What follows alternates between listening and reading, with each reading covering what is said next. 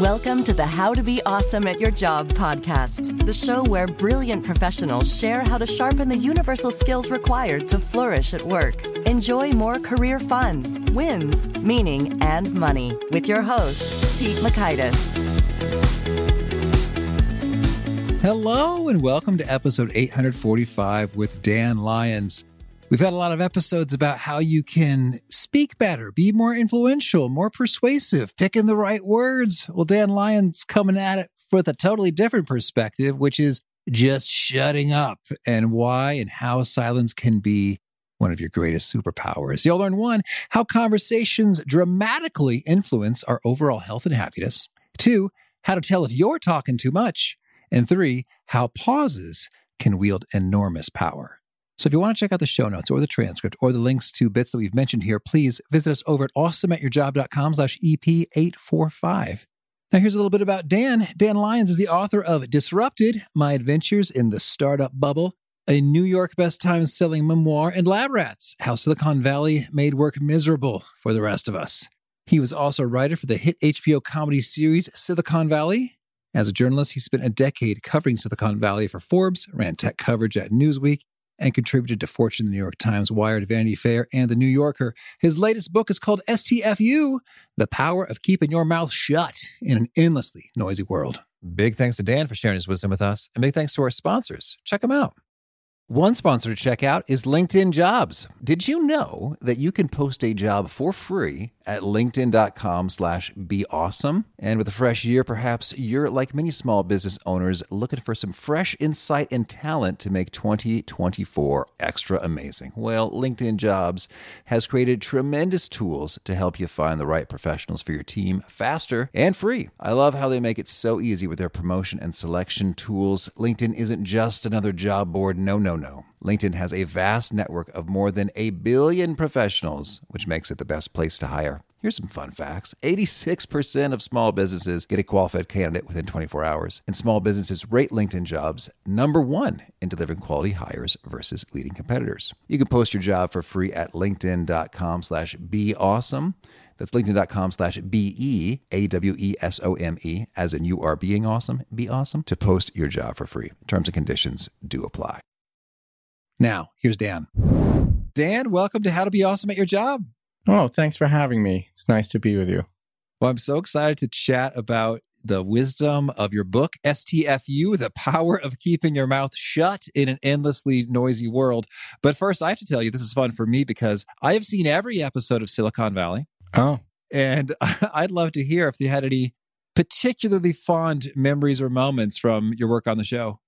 Well, the funny thing is, I was on the writing staff and we would come in for, say, 12 weeks or something before shooting began, and then I'd be gone. So I wasn't ever really there. I think once I stayed for a couple of weeks of shooting. So I never really saw the show get made. And one thing that struck me, because I'm not a career TV guy or anything, was that one script that I worked on and delivered, when the episode came out, it had bits and pieces that resembled what was on the page.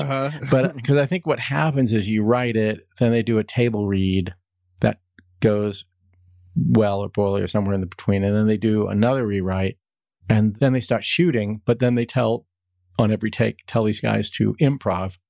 And so a lot of the improvised takes are better than what we wrote. And then it goes to get edited, and then at that point, they're looking at the whole season. So they're moving things around that used to be in episode 2 are now in episode 5. And so that was, I learned a lot.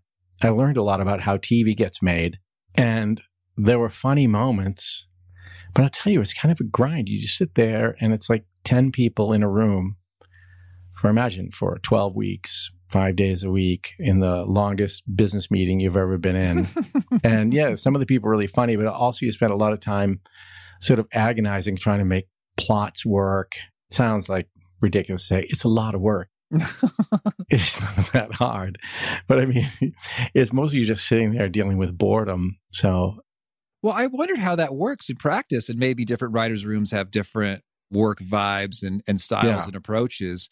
But I imagine it would be a little bit of a divide and conquer. Like, okay, Dan, you go right, then bring it back. But is it pretty much, nope, all of us are in the room together, slogging through each line of dialogue? Yeah, the latter. Okay. I don't know how all shows are, but there's always a showrunner. And the showrunner really is the head writer, and it's his show, right? It's like, in our case, it was Alec Berg, who's, really a real veteran.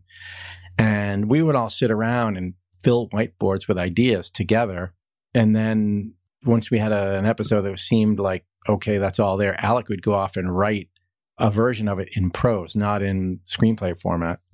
And then he would dish that out to person A, person B, or me and say, okay, now go take this and put it into final draft, put it into screenplay format and give it back. So it wasn't really writing. It was more talking and pitching ideas in the room.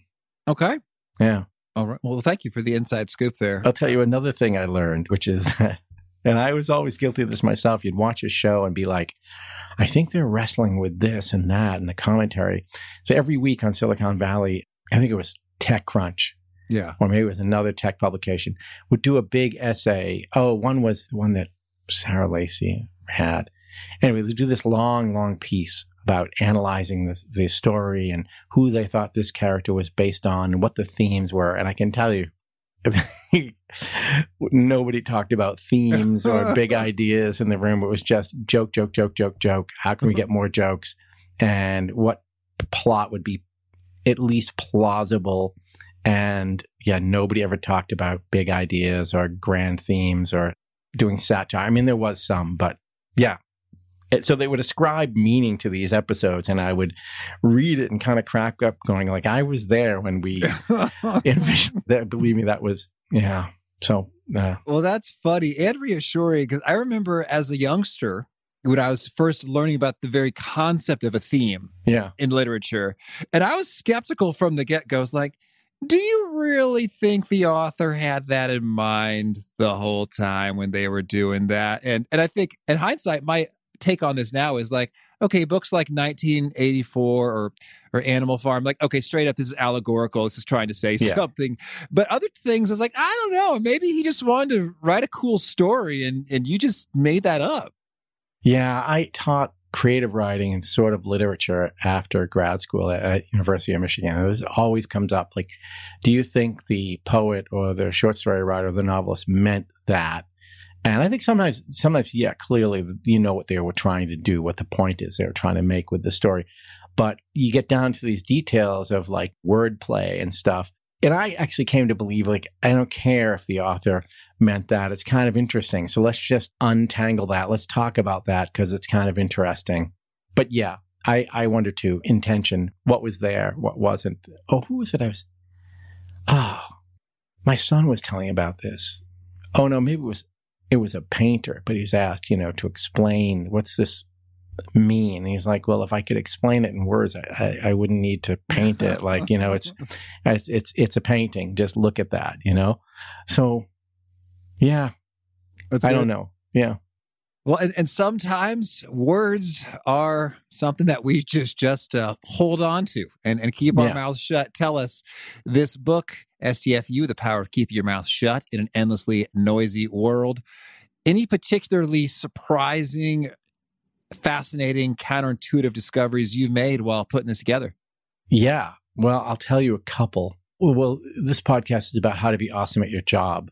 Mm-hmm. So I talk more about listening. There are a couple things up front that have to do with health and well-being and the connections between how you speak and even like your immune system. And there's this fantastic researcher at the University of Arizona who for the past 20 years has been trying to study these connections between speech and other aspects of our lives and our physical and emotional well-being. And he's making these incredible breakthroughs. And he's not really ever been written about. I mean, there are articles about when each of these studies comes out, but I spent a lot of time with him. He's just a fascinating guy. And what's his name? Matthias Mehl, M-E-H-L. Well, so I don't know how I stumbled across him. I set out trying to figure out how to keep myself from talking too much, how to talk less, right? Because I had a problem with compulsive talking. And I started doing research like on two things. Why do some people talk too much? And how can you fix it? And I found these researchers who had created something called the Talkaholic Scale. It was a test. You can take the test. It's in my book. And I pegged the needle on Talkaholic, right? Just way, way off the charts. And then started trying to figure out, well, how do you fix that? And so I go off on this journey. And then in that journey, I met Matthias Mehl, because in the 90s, there was this book called The Female Brain that came out and talked about who talks more, men or women. And for centuries, the stereotype was always that women are the talkers and men don't talk.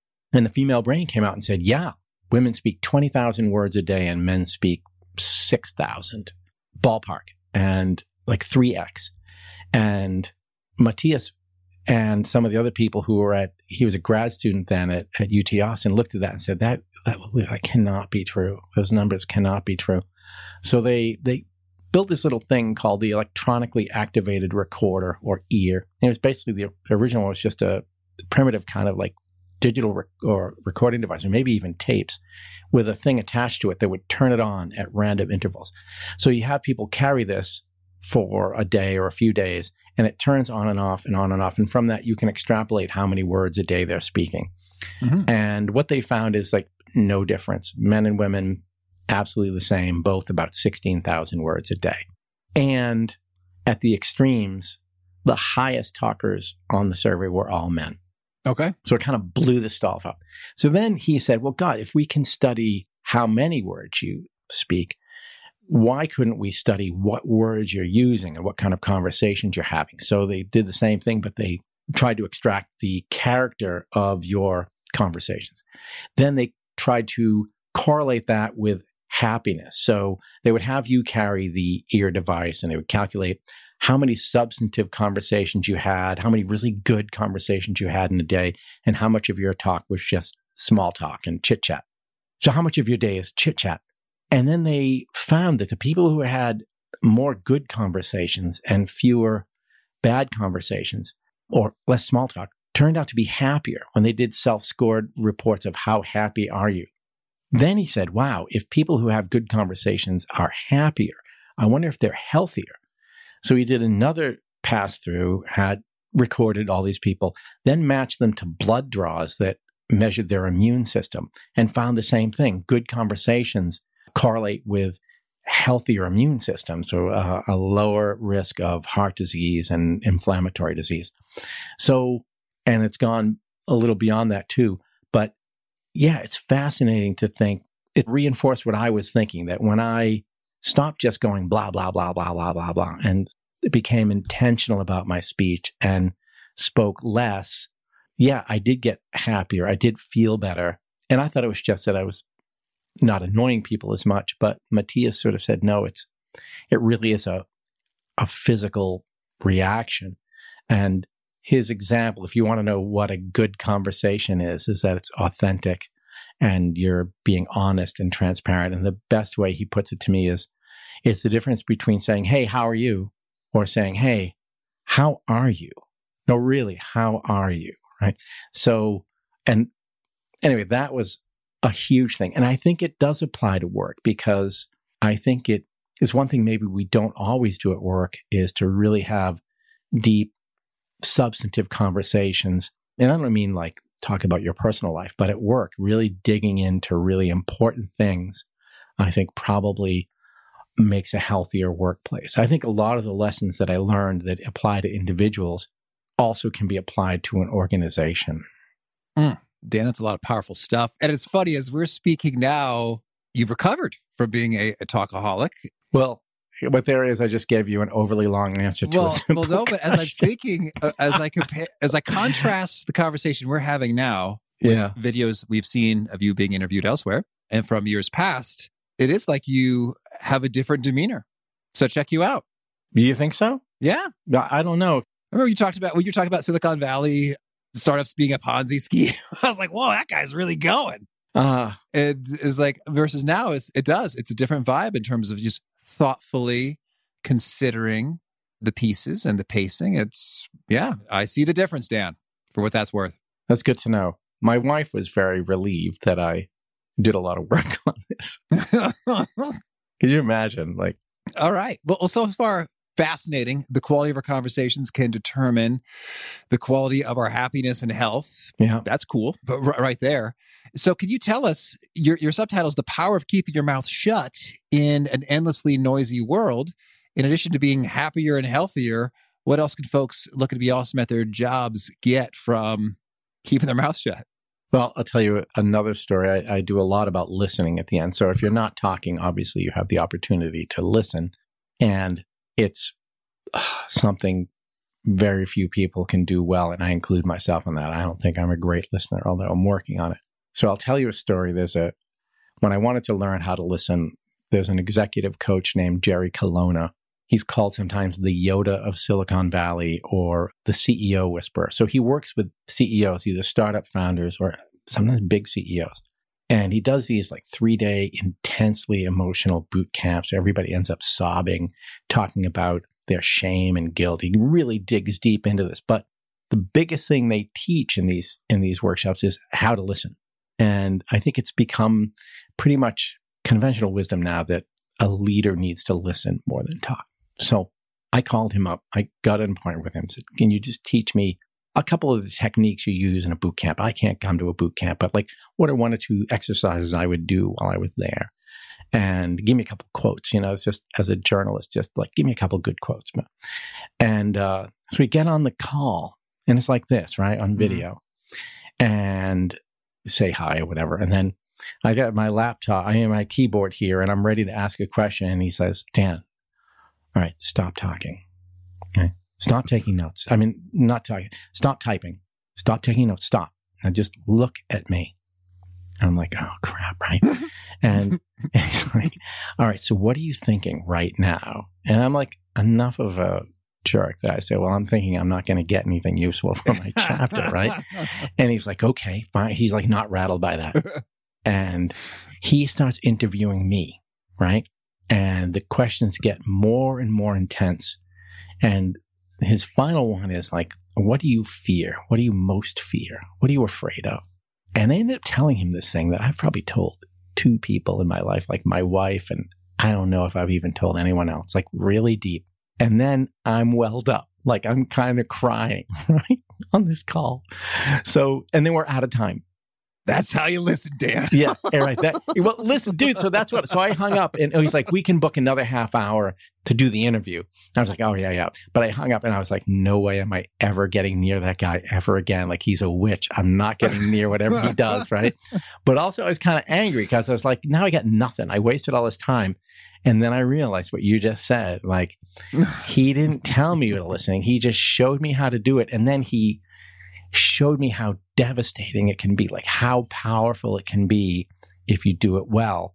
And so I keep encountering this in work where you have meetings and someone says, let's have a half hour and there's 5 of us, and someone just throws up, let me share my screen, and throws up a PowerPoint deck with 8 zillion data points on it and just talks for 30 minutes.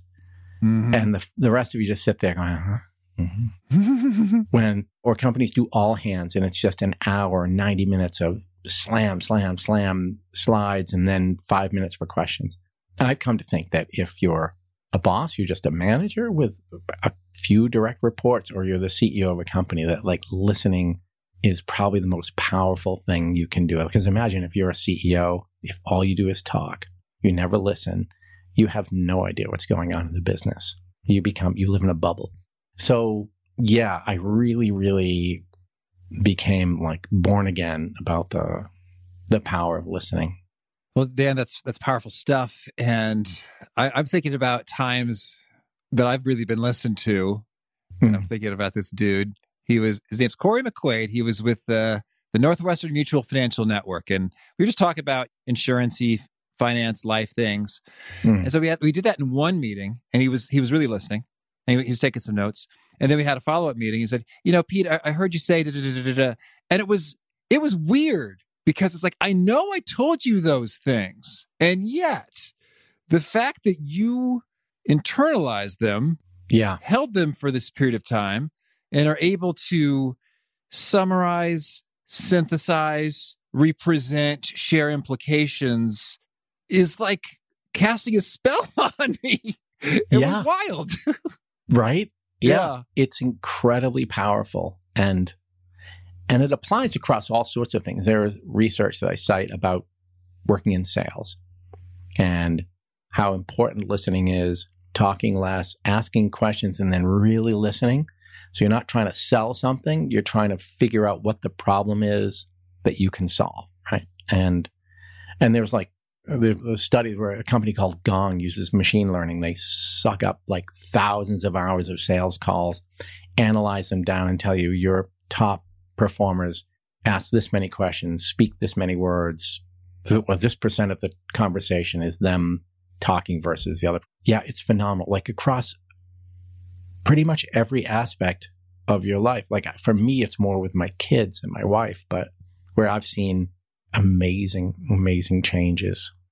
Oh, right. Well, so just keeping your mouth shut enables listening, although it doesn't guarantee listening. Yeah. Dan, can you share some pro tips on once we've shut our mouths, what do we do in order to do great listening from there?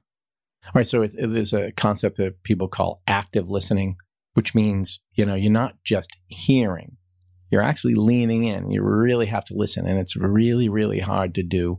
One expert says if you're listening, really listening for 30 minutes and you're not exhausted at the end of it, then you weren't listening hard enough. So it's a skill I think you can develop. And there are exercises. Like one is you and I would sit down and I think we pick 3 questions and I ask you those 3 and you answer them. And I think you speak for 5 minutes without being interrupted. And then we flip it. Maybe it's just one question. Anyway, so we take turns. And if you don't use the whole 5 minutes, we still sit there in silence. Like I don't speak for 5 minutes and we flip it around. And then you just talk about afterwards, like, how did you feel when you were listening? How did you feel when you were talking? So you talk about the exercise. There are others I've heard, where it's just pretty much a recall, like with the guy you mentioned. Listen to someone talk for 10 minutes, then write down everything you can remember. Don't take any notes while they're talking. So you just listen, then you go write it down. And it's amazing how little you remember, or you can get better at it. But I think it's a skill you can develop. Mm-hmm. All right. So you just work it. So you're probably really good at it. I mean, to be a good interviewer, I think I've come to believe, I used to think it was about having great questions. I now think it's about being a great listener and then responding. Yeah, I think the advantage I have in this context is we're blessed to have so many incoming pitches and we proactively seek out other folks so that by the time we're talking, I am so fascinated by what you have to say that it's like I'm chomping at the bit to get all that wisdom. I'm the same way. And I used to be a journalist, for a long time. And that's what I loved about the job. I could go meet fascinating people. They would talk to me because I came from a magazine. So they thought, okay. Yeah. And just hear their stories and then go back and write their stories. But yeah, it was fascinating. I still like that. Like this book was really me just calling all sorts of interesting people. I found a psychologist who works with prisoners in California. And the big problem they have is when they get up for a parole hearing, they start and they're okay, but then they get a little provoked and they start talking too much and they will basically blow their parole hearing. And so she works with these, mostly guys, right, I guess, and to teach them how to like breathe and relax and how to not lose it during an interview and how to just stay calm and under talk. All right. So when it comes to keeping your mouth shut, we got better health, better happiness, better relationships, and the opportunity to listen to really impact folks in a cool way and strengthen those connections. Well, now can you share with us, how do we know if we are talking too much? But that is a really good question. In my case, I just knew that I was annoying people. I would leave a party and say to my wife, did I talk too much? And she'd be like, yeah. Because mostly often driven by anxiety. So I would get anxious at a party and I would start talking and then I would just keep talking. I mean, one way you're talking too much is someone tells you, right? Someone just says to you, hey, you really monologue too much. You should let other people get a word in. I think a lot of people who really talk too much basically know. A lot of people have said to me, oh, yeah, I want to read your book because I know I talk too much. It's like a problem. Yeah. Mm-hmm. All right. So they already know. It's not, we have to look for some special clues in terms of the body postures or body language of the people we're talking to. You just kind of know. Well, you see people trying to pull away, you know what I mean? Their feet are pointed away. Yeah, they literally start to turn their body, or they go, oh, I got to meet. There are clues, and that's the problem. Some people are such compulsive talkers, like they don't pick up on those cues. And so I actually have a part of the book, too, about how to escape an overtalker. And there's another version of an overtalker who's the interrupter. So how do you break the habit of interrupting? And then also, how do you deal with someone who's interrupting you? Again, and it's almost always men. I mean, men interrupt women constantly. The stats are incredible. And there's just lots of research. It's not like one study found this. But yeah, so then it's a lot of times men aren't aware that they're interrupting constantly until you record a conversation and then show it to them. And they're usually mortified. Okay. All right. With the Gong group that was doing that machine learning and data analysis on the high-performing sales folks, was there something like a magical ratio or range associated with questions asked or proportion listening? The most successful sales reps asked 11 to 14 questions. Fewer than that, and you're not digging deep enough, but more than that, and the call starts to feel like an interrogation. And is that like in half an hour, or what time frame are we thinking here? They analyzed more than 500,000 calls, found that sales calls with the best close rates were one in which reps knew how to keep quiet and ask questions instead of making a sales pitch. 11 to 14. They deduced that calls work best when the questions are scattered throughout and when a rep identifies 3 to 4 specific problems, no more, no fewer, that the customer needs to solve. The best reps made calls feel like conversations. They spent 54% of the call listening, 46% talking. The worst reps talked 72% of the time. And I don't have how long a call was to land those 11 to 14 questions. But yeah, those are some interesting data points. I don't know how prevalent the idea is. I think it's an outdated idea that salespeople are just talk. They're fast talkers and they twist your arm or something. But well, I think that my impression is that most sales folks are aware that they should ask questions and listen.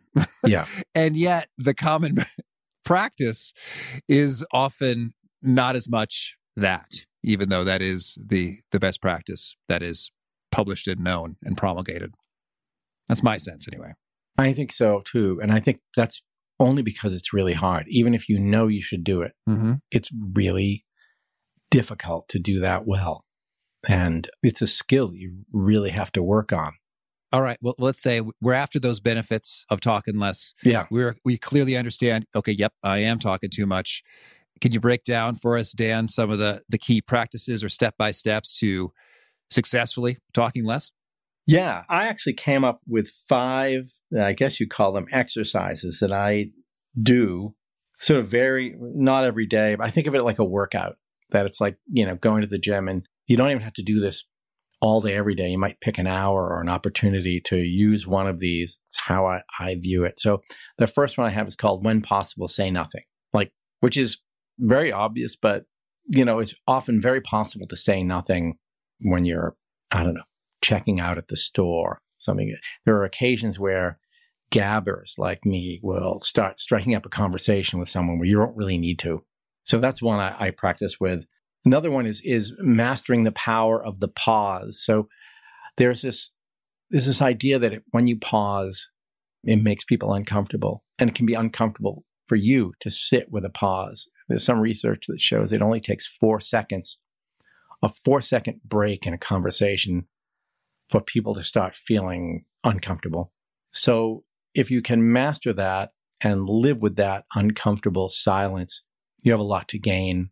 Actually, even in public speaking, but in negotiations, for example, pauses are a really huge thing. And I interviewed a few master negotiators about just that, how to use a pause strategically in a negotiation. Well, now, Dan, that's intriguing. So 4 seconds of pause makes people uncomfortable. And so are we saying, one, live with that yourself? Yeah. But is it sometimes the right answer to go ahead and have them feel uncomfortable in that pause? Well, no, yeah, exactly right. So car salesmen, I think, are trained to do this and to, say, here's the price, and then sit. Mm-hmm. And according to one negotiator I interviewed, who's a woman in Boston, she's brilliant. She's like, when they do this, people actually start negotiating against themselves. Yeah. It's often too with a job offer and a salary offer that you know is too low, and they'll just sit there. So her whole idea is, no, you just do the same back. You go, well, I'll think about that. You just wait, right? And she told me something evil, which is that, I don't know if it's all the time or at least once, she would practice on car salesmen because she felt like they were fair game, and they're out there and it's like easy prey. They're always available for practice. So she got an offer for bait and switch offer in the paper, or a flyer in the, if you want to trade in your car, you can get this much and get this much of a deal on whatever new car it was, like some crazy offer you weren't going to get. And so she walked in and said, hey, I'm interested in this offer. And she told me, I didn't even want to get rid of my car. I like my car. I had no desire to buy a new car. And she said, well, so I saw this offer. I said, well, we can't do that, but blah, blah, blah, we don't have one of those, but we can do blah. And she was like, no, I came in because of this offer. So, if you can give me this offer, I'll buy the car. And then she just waits. And she said, they'll try to stall you. They'll go out back and talk to the manager. Yeah. There is no manager. Mm-hmm. Like, she worked in the car business too. She was like, they're not going back. They will go out and have a cup of coffee and come back. They just make you sit there. So she said, I brought a thermos and a book, and I would just sit there and wait, because she was like, I picked a day when I'm just going to do this. And she said she knew it wasn't going to end up in her buying a car. So it was really just sharpening her own skills. Can I just go and sit with this quiet? And then eventually, you go back and forth a few times and you say, well, I guess you're not going to get a car today. Bye. But yeah, so using that discomfort, there's a story too in the book of a guy who's making a big sale to, someone in charge of government in the Middle East to have a franchise to sell candy or chocolate in this country. And salesman says, well, here's the price. And the guy on the other side says, I think that's too high. So the other guy just sat there. And the story goes, he sat there for 45 minutes. And then finally the customer said, okay, we have a deal. They just sat there. And that to me almost sounded like it can't be true, but yeah.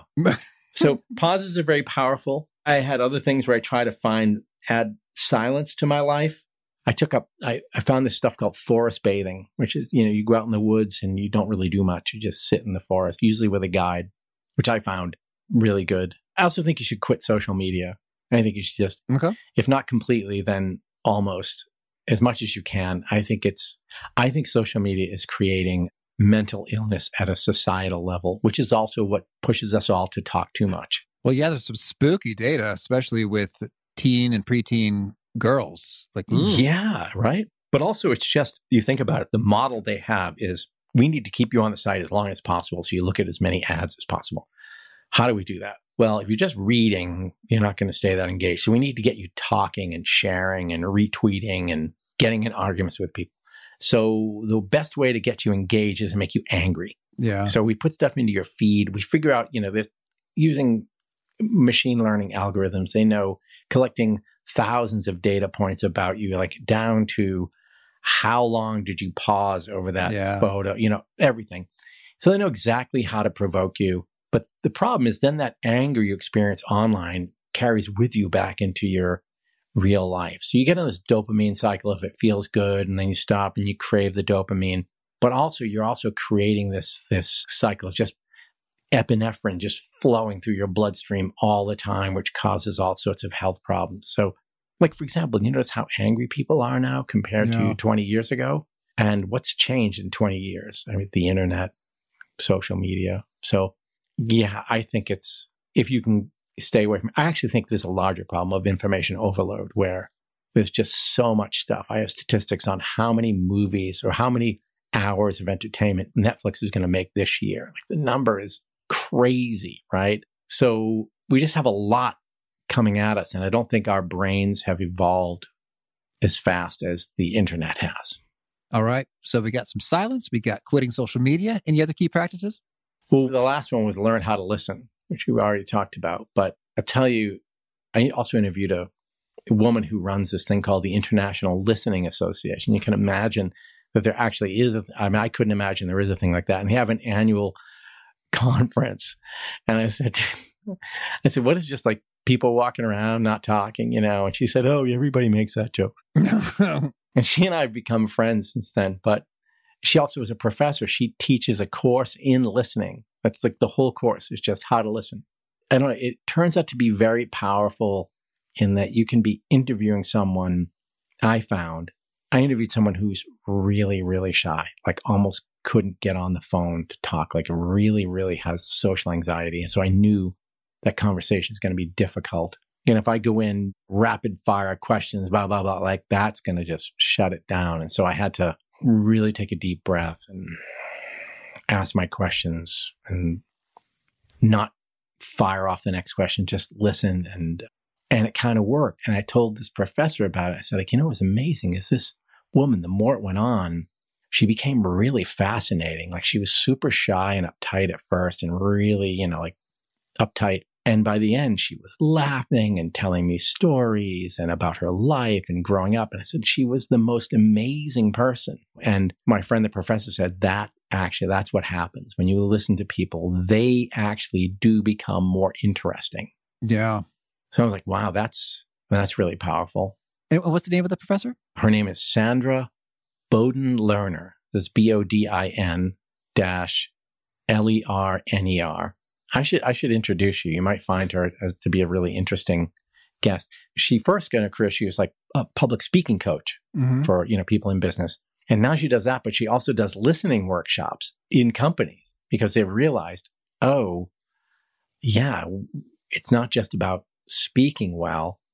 And one point she made to me was really fascinating, which is that, we talk a lot about in companies now of we need to have these difficult conversations. We need to have these conversations, reckon with big issues.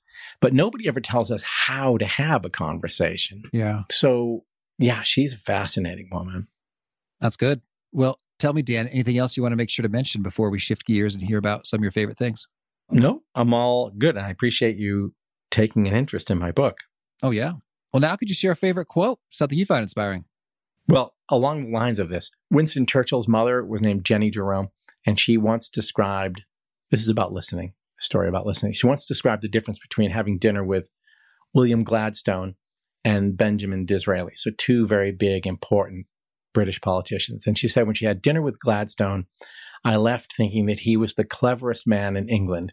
When I had dinner with Disraeli, I left feeling that I was the cleverest woman. Mm-hmm. And to me, that always has summed up why listening works, what the effect it has on the other person. And I imagine she liked the latter more afterwards. Yeah, I think so. Yeah, I believe so. Yeah. And a favorite study or experiment or bit of research? Oh, I think it would be Matthias Mail's research about good conversations and the immune system. It's a remarkable report. All right. And a favorite book? I'll just tell you what I'm reading right now, which is The Making of the Atomic Bomb by Richard Rhodes. It's like an unbelievable book. It's huge. I guess as a writer, I admire it because it won the Pulitzer Prize. Just the writing is amazing, and just the amount of research he did and how he shapes it into a narrative, into a story is phenomenal. All right. And a favorite tool, something you use to be more awesome at your job? Oh, at work, you mean? Yeah, I've become a big believer in notebooks. I got this from, while I was researching my book, reading Richard Branson's book. And Richard Branson is a big believer in listening. And one thing he does is he always carries a notebook and a pen and takes notes. And he says it's one way to become a better learner. You're forcing yourself to learn and write things down. And then also you have a record of every meeting you have. So yeah, in the last 2 years, I've become really, really a believer in notebooks. All right. And a favorite habit, something you do that helps you be all the more awesome at your job? I put sticky notes above my computer screen on the wall that say things like quiet, listen, wrap it up. I just put reminders not to talk too much. And that habit, it has helped me. All right. And is there a key nugget you share that really seems to connect and resonate with folks? Yeah, I think it is that the first beat of the book for me was talking less, listening more, speaking with intention can do so much for you, right? It can make you happier, healthier, more successful, blah, blah, blah. The second thing I realized that I did not anticipate going in is that the real power of it is that you make the lives of the people around you better. So that's the real ripple effect of this. And that was quite profound for me. Okay.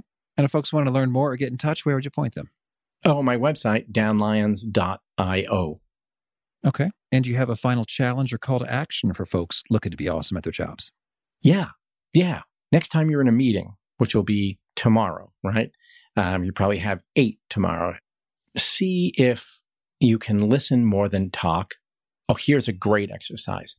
If you're on a Zoom call with one other person, if the person will agree to let you record the call, take the recording, send it to rev.com or something like that, have it transcribed, right? And then print it out and you see literally in front of you, just in blocks of text, how much you talked, how much the other person talked, and then keep trying to work on that so you're less and less. That to me was like an eye-opening exercise. And yeah, I think a really good one to try. If you want to learn to listen more, talk less, that would be a great exercise. All right. Dan, this has been a treat. I wish you much fun as you keep your mouth shut. Yeah, thanks for letting me talk for so long about not talking, but I appreciate it. Thank you. Got a huge kick out of Dan's take on when possible, say nothing. And that's often quite possible. And I think it really rings true. And I'm reminded of Mike Birbiglia as a comedian. And I think it's him. He has this bit which goes, "What I should have said was nothing." Wise words from Mike Birbiglia, comedian, and Dan Lyons, journalist, author. Often that is the best answer, is saying nothing, opening up the possibility of listening and strengthening relationships. Good stuff from Dan. Again, the show notes, the transcript, the links to items we've referenced are at awesomeatyourjob.com/EP845. Hope to catch you next time.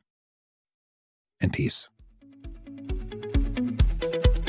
Thanks for listening. To get the most out of the show, we recommend 2 key things. First, check out the extra resources at awesomeatyourjob.com. You can find this episode's transcript and links, as well as the perfect episode for your situation. You can search the full text transcripts of hundreds of episodes or explore episodes tagged by topic and competency covered. Second, subscribe to the podcast and get future episodes automatically. You can subscribe by telling Siri and several other smartphones and speakers, subscribe to the How to Be Awesome at Your Job podcast, or by tapping subscribe in your podcast player of choice. If you'd like some extra help figuring out podcasts and how subscriptions work, visit awesomeatyourjob.com/subscribe for guidance. Hope to catch you on the next episode of How to Be Awesome at Your Job. 1, 2, 3, 4. Those are numbers. But you already knew that. If you want to know what number you're going to pay each month for your car, use Kelley Blue Book My Wallet on AutoTrader. They're really good at numbers. AutoTrader.